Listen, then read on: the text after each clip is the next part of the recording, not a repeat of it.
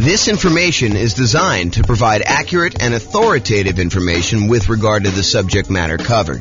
It is offered with the understanding that the presenters are not engaged in rendering legal, accounting, or other professional services. If legal advice or other expert advice is required, the services of a competent professional should be sought. Welcome to the Salt Lake City Real Estate Investing and Real Estate Financial Planning Podcast. Learn all about investing in real estate in Salt Lake City, Utah, with a combination of real estate financial planning and modeling with numbers specific to Salt Lake City, plus syndicated, more generalized recordings of live and pre-recorded real estate investing classes, not all of them specific to Salt Lake City. Be sure to stay tuned after the podcast for a message from our sponsors. Well, good morning and welcome, everyone. I am your host, James Orr, and this is another class on deal analysis.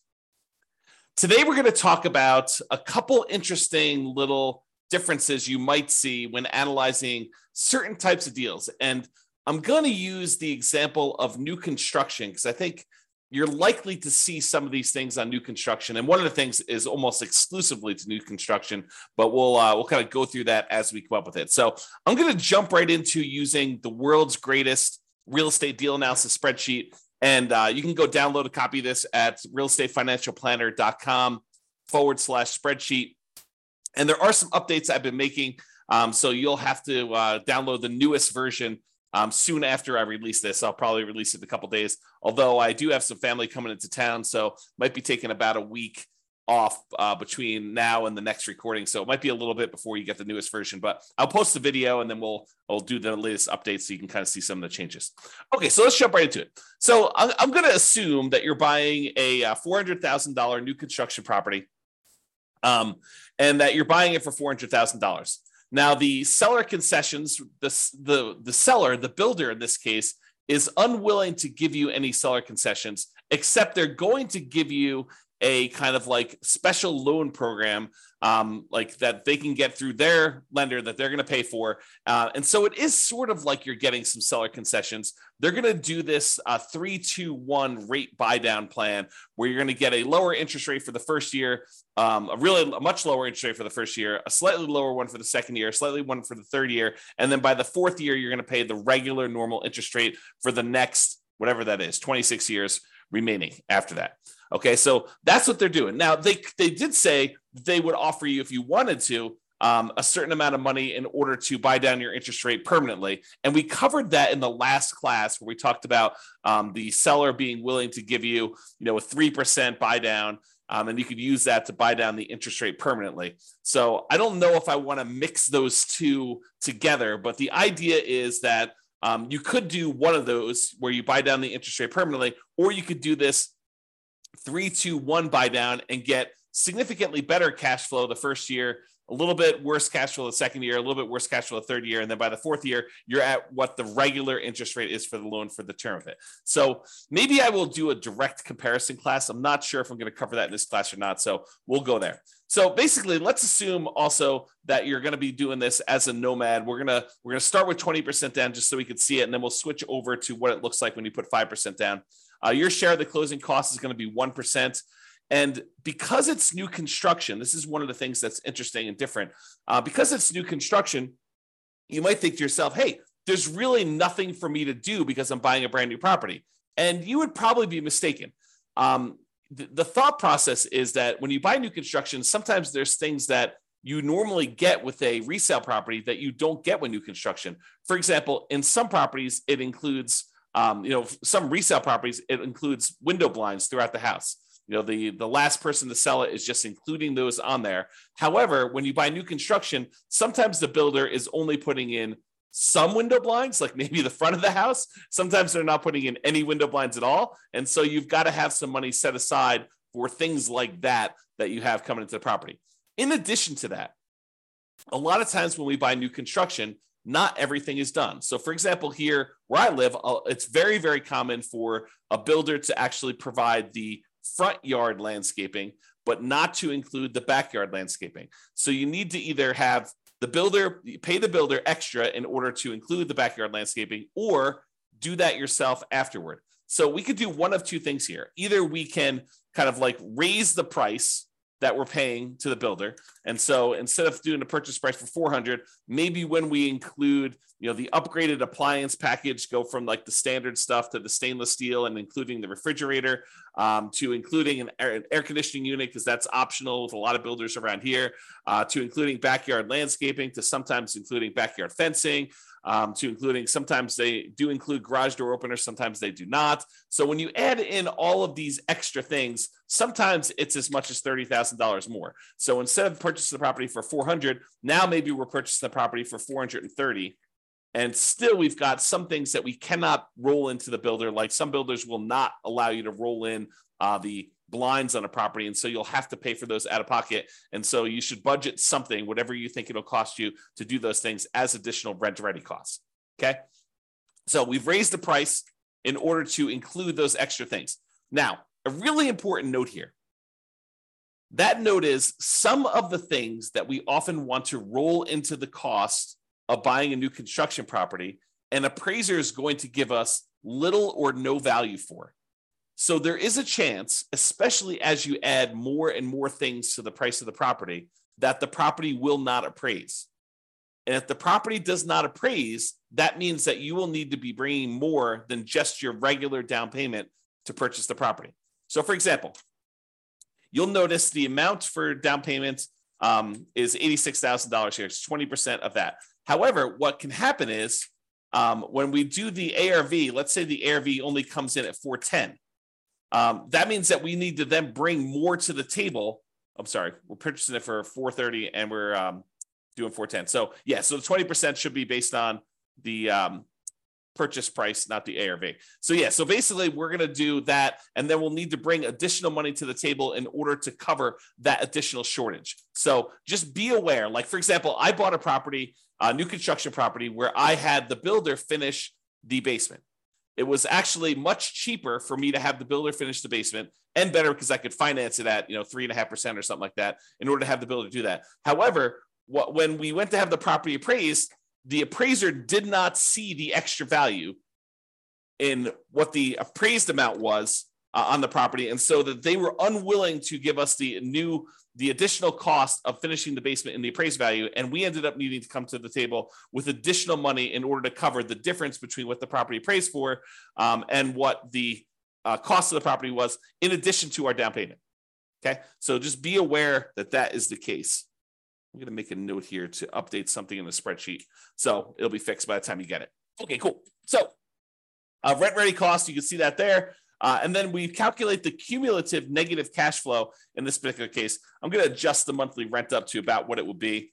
We're going to call this one $2,800 a month. So we have a little bit of negative cash flow with the property here because that's just what the numbers are. So it's $162 a month negative cash flow based on what we're seeing here. Oh, and because we're putting 20% down, the rate's really closer to 7%. So it's really $191 a month in negative cash flow here based on what we're seeing now before we do any adjustments. Okay. So we see the rent ready costs. We see the cumulative negative cash flow there. If you want to cover like what we talked about there, go watch the previous class. I walk you through a bunch of what's going on with the cumulative negative cash flow. The short version of this is when you buy a property, you should have enough money for the down payment, plus enough money for the closing costs, plus enough money for any rent ready costs that you need, plus enough money for your reserves. And in addition to all of that, if you have negative cash flow on a property, it is prudent, it is more conservative for you to say, look, my negative cash flow for the life of this property, with rents going up a little bit each year, my expenses going up a little bit each year, my payment on my property is probably going to be fixed. I'm likely to have negative cash flow for a number of years before rents creep up enough where I no longer have negative cash flow. The world's greatest real estate deal analysis spreadsheet actually will do that calculation for you. If you go into the overrides, you can see where it does that. It is right here with the cumulative negative cash flow. So it calculates how much negative cash flow you have each year, and then it adds up what the total amount of cumulative negative cash flow you have on the property for that time period. And then it shows you here on this homepage, as you will also need this in order to make your investment in the property. So when you think about how much you need to do the deal, it's not just down payment. It's not just down payment and closing costs. It's not just down payment, closing costs, and rent-ready costs, the things that you need to get the property ready to rent. It's not just all those things plus reserves. It's all those things plus now cumulative negative cash flow, because it is prudent for you, if you know negative cash flow is coming, it is prudent for you to set that money aside as part of your initial investment when you are going to buy the property.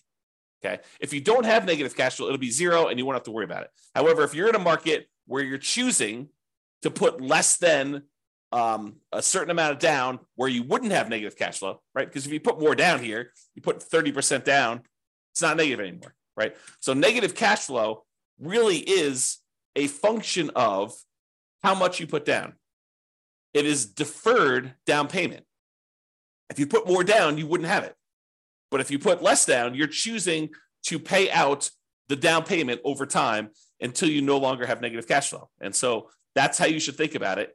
If you're in a market where if you put a certain amount down, you're likely to have negative cash flow, and you're choosing to put that amount down, you're choosing to have negative cash flow. Now, of course, this is in addition to, obviously, try to select a deal where you don't have negative cash flow. Optimize for picking the right deal. But if you're in a market and you're trying to do a strategy where, this is the strategy because you put this amount down, and this is the best property you can find in your marketplace in our current market conditions, you have a choice. You can either not make the investment, continue to save money until you have more to put down, or you could choose to put this amount down and have the negative cash flow. And then you got to evaluate whether that makes sense for you by looking at the overall deal and making that analysis.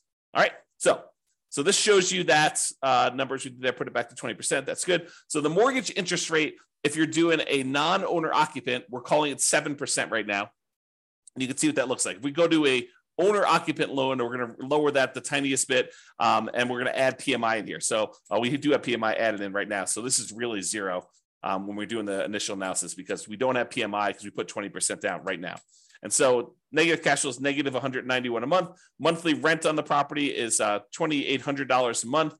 The vacancy rate, we're saying the vacancy rate for a brand new construction property is going to be about 3%. That's because we're starting usually 60 to 90 days ahead of time when we are trying to fill the vacancy. Property taxes are based on whatever the property taxes are in your marketplace. In this case, we're using 0.56% to estimate that. Property insurance on a $430,000 property, probably in the $1,450-ish range. Go check with your insurance agent to get that number. The HOA dues, we're going to say this is $350 a year for HOA. We're assuming the tenant is paying the utilities on the property. So they're paying the electricity and water and everything. So our share as the landlord's utilities are zero. If you're buying like a duplex or a triplex or a fourplex, and you had a common area where you were paying some of the utilities, you'd put that in here.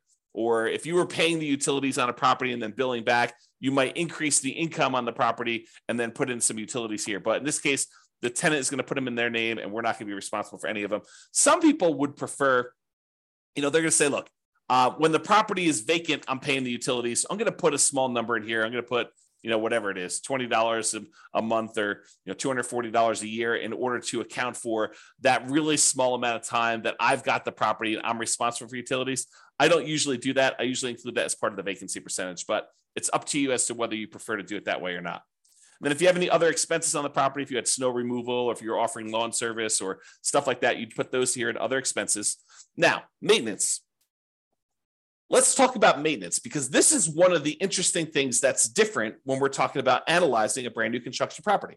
So if you remember from before, I have a separate spreadsheet here. Let's see here. Can I do this? Let me do something here. I'm going to stop sharing my screen for a second and pull up another spreadsheet. Okay. And share my screen again.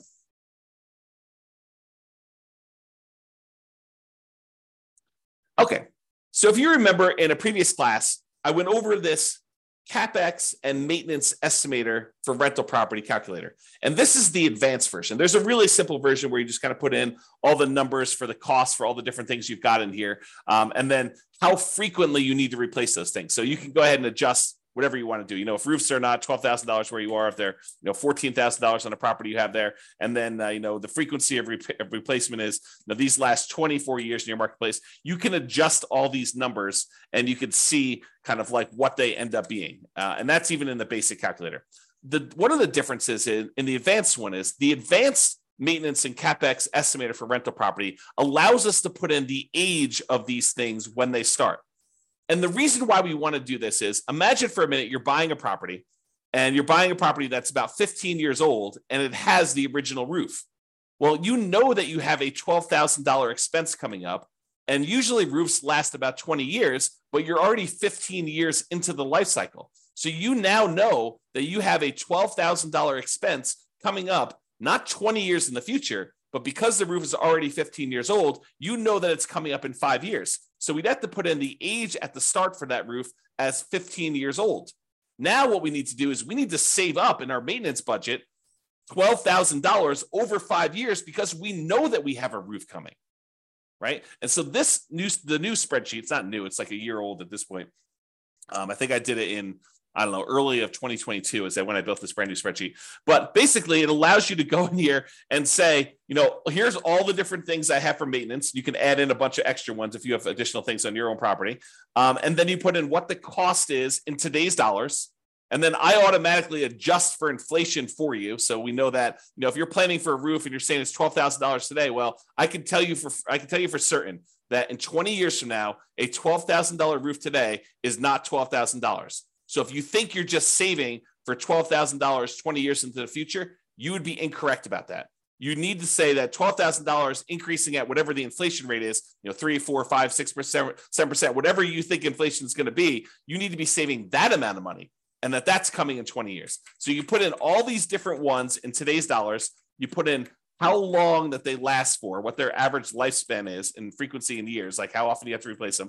And then you put in how old each one is, and it will redo all the calculations for you. So why do I tell you this? I'm telling you this because with a new construction property, all of the age at the start is 0.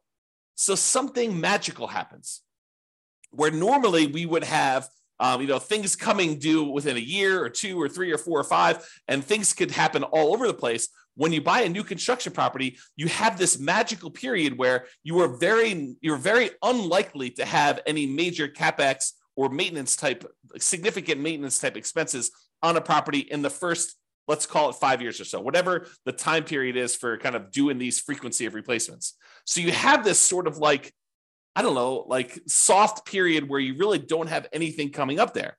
So if you wanted to be more aggressive in your deal analysis, you could choose to lower the amounts you are setting aside for maintenance in the first 5 years, have it steadily increase over the first 5 years, and then be at full capacity after the 5-year point, knowing that you're going to have regular maintenance probably happening closer to then. The reason you could think about this is if you bought 100 new construction properties all at the same time, and you had all the numbers for the 100 of them, you are less likely to have maintenance in that first year because almost all of them are new.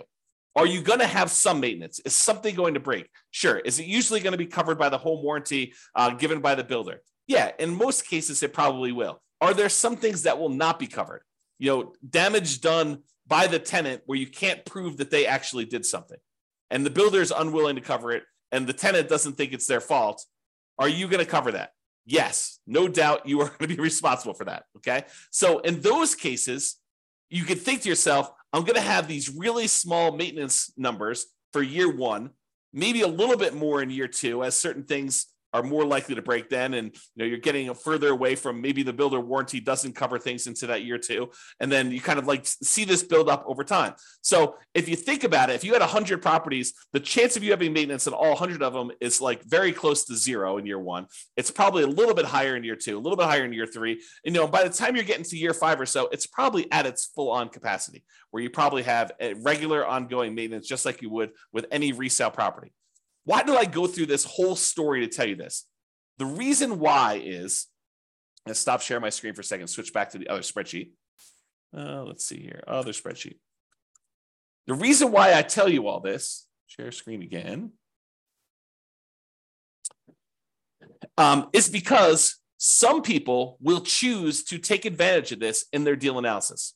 They will choose to go to the override section. And I'm not suggesting you necessarily do this, although it is reality. I think when we did another class before on CapEx, we had another investor run through their whole entire portfolio, which consisted of a bunch of new construction properties. And we showed that this is a real phenomenon, that this like lower capital expense number for new construction properties is a real thing. So you could go down here. Let's see here. Where's maintenance? Maintenance percent. So instead of having 10% every year for the first 5 years, we basically could go in and say, look, in the first year, maintenance is going to be 2%. In the second year, it's going to be 4%. In the third year, it's going to be 6%. In the fourth year, it's going to be 8%. And then from then on out, it's going to be 10%. And so we could go ahead and manually override maintenance in the early on years going all the way through. So now when we go and look at deal analysis, the cash flow has actually improved significantly, especially in year one, because we have this lower maintenance number. And so that's what's going on. Even though we have 10% here, we overrode the number here and the overrides and do this. This is another reason, a gentle reminder as to why you should always, always, always start with the fresh copy of the spreadsheet and try not to use one that you used to analyze deals previously. Make your own template, save a copy, and then before you go and start analyzing a deal, make a copy of the original so that you don't go and accidentally start analyzing deals where you had left this in here and you didn't realize that you left it in here. And now the deal looks amazing on any deal you analyze because you have this maintenance percentage sitting there. Okay? So that's what we could do on this property. And I'll leave it there for now just so you can see what's going to happen here. But we can go change it back if you want to later. All right. I'm also assuming that you're self-managing the property. The land value is worth 15% of the original purchase price. It's a residential property, and the effective income tax rate for you for calculating cash flow from depreciation is 20. So when you look at this deal, buying it with 20% down for new construction, it doesn't look horrible with our current market conditions right now. Now, in your market, you may be thinking, I don't buy anything if it only has $22 a month cash flow, putting 20% down. James, you're talking crazy. Sure, if that's your marketplace, you know what is available in your marketplace. What I'm telling you is use the best deal you've got in your market, and they analyze it that way. In this case, in our marketplace, $22 putting 20% down is actually probably a pretty decent deal, especially for new construction property. Okay, so you can see what these numbers are, and then you can see what the overall returns are in dollars from appreciation, from cash flow, from debt pay down, from the cash flow from depreciation, the total amount. And then we could see if we had to have 6 months of reserves set aside, this is what the total amount would be, including the return on the reserves. And then this is the total dollar amount and return in dollars for all four of those things, plus the return in reserves if we set aside 12 months of reserves. And then this is the return on investment, your ROI for each one of these. We could show you the cash on cash return here, or the cash on cash return is actually all of these as well. It's the same number. And so you can see how it is overall. And you can see what the overall return would be if you sold the property after a certain number of years. You can look at the annualized return on investment, the compound return on investment, or the internal rate of return if you're type of an IRR type of calculation for them. Okay. I'm not going to cover return on true net equity or, the cost to access equity or all that other stuff. It's all on here. We're going to cover that in future classes, but you should be looking at those, in my opinion. All right. Now, I'm going to now go and talk about buying this property as a nomad. And I'm going to show you what happens if you use the builder's 3-2-1 buy down type of dealio and how to do that. Okay. So there's a loan program right now where the builders are allowing you to, sellers are, sellers can pay for this as well, but the seller or the builder is paying for a fee in order to give you preferential financing with their lender. And they have, and you could probably get this from other lenders if you're willing to pay for it as well. But I'm using it in the context of the story that the builder is providing this as a perk for you to buy the property. And so they're paying a fee in order for you to get a exceptionally low interest rate in year one, a little bit worse in year two, a little bit worse in year three, and then finally the full on regular interest rate in year four. So I'm going to switch this over now, and we're going to go to a nomad property. So we're putting 5% down in this case, still have the same rent ready costs. We're still paying all that extra stuff in order to have the builder, roll the things into the loan there. We now have much more significant negative cash flow, though that's going to change a little bit here in a second. We're now going to go to 6.875%, which is the rate you can get if you just got the loan straight up yourself. Private mortgage insurance, we'll call that 0.4 or so. PMI drops off at 80% loan to value. And so now you have significant negative cash flow on this property, even with that maintenance in effect, where we have that lower maintenance because we did the 2, 4, 6, 8, 10 maintenance plan over the first 5 years. Even with all that in place, we have this pretty significant negative cash flow on the property.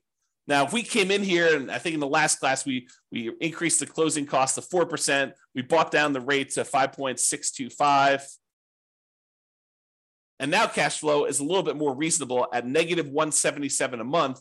When you add that to the cash flow from depreciation, the tax benefits you get by owning the property, actually the true cash flow, including the cash flow and the tax benefits, is $45 a month positive.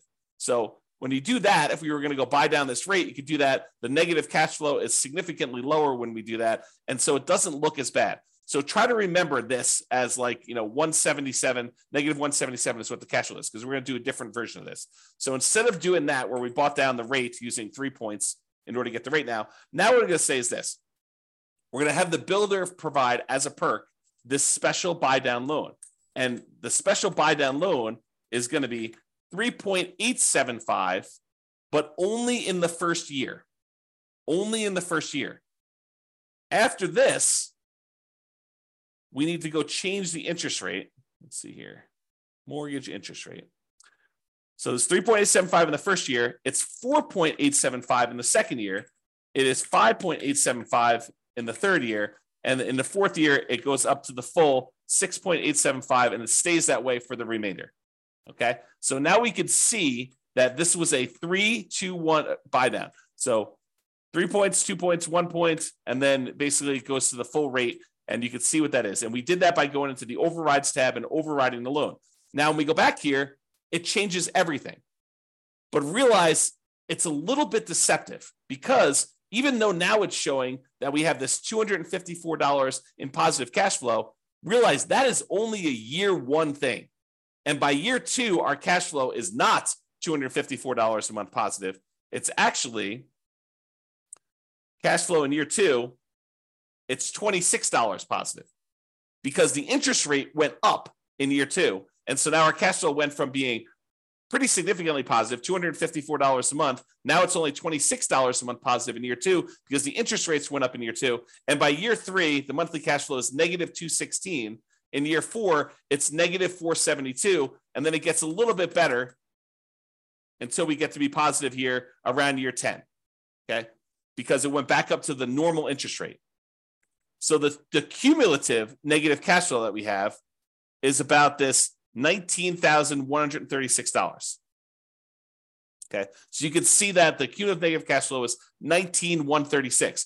Whereas if we had done the alternative plan, if we had paid down the rate here and we had just gotten 5.625, it would have been $21,256.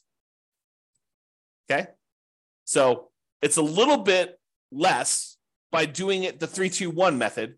And in that first year, you have less negative cash flow. There's a chance, you can't rely on this, but there's a chance that interest rates will come down in the next year or 2 or 3, and you'll be able to pay some money. You'll have to pay for the refinance, but you'll be able to pay some money and actually get out of that loan. Now, should you rely on that? I don't think so, because while interest rates are higher than they were in the last couple of years, what we saw a few years ago was exceptional. It was not the norm. And to think that we are going to return to the exceptional is not a guaranteed thing. It's possible. It's possible we could see interest rates drop from where we are here. But who knows? 7% interest rates are about the middle of where we normally have been historically. If we look at if we add up all the times that interest rates were at about, below 7% and all the times that they were above 7%, look at on a time measurement, how frequently this happens. I think the 7% rate is about halfway. Half the time it was more expensive than this, half the time it was less.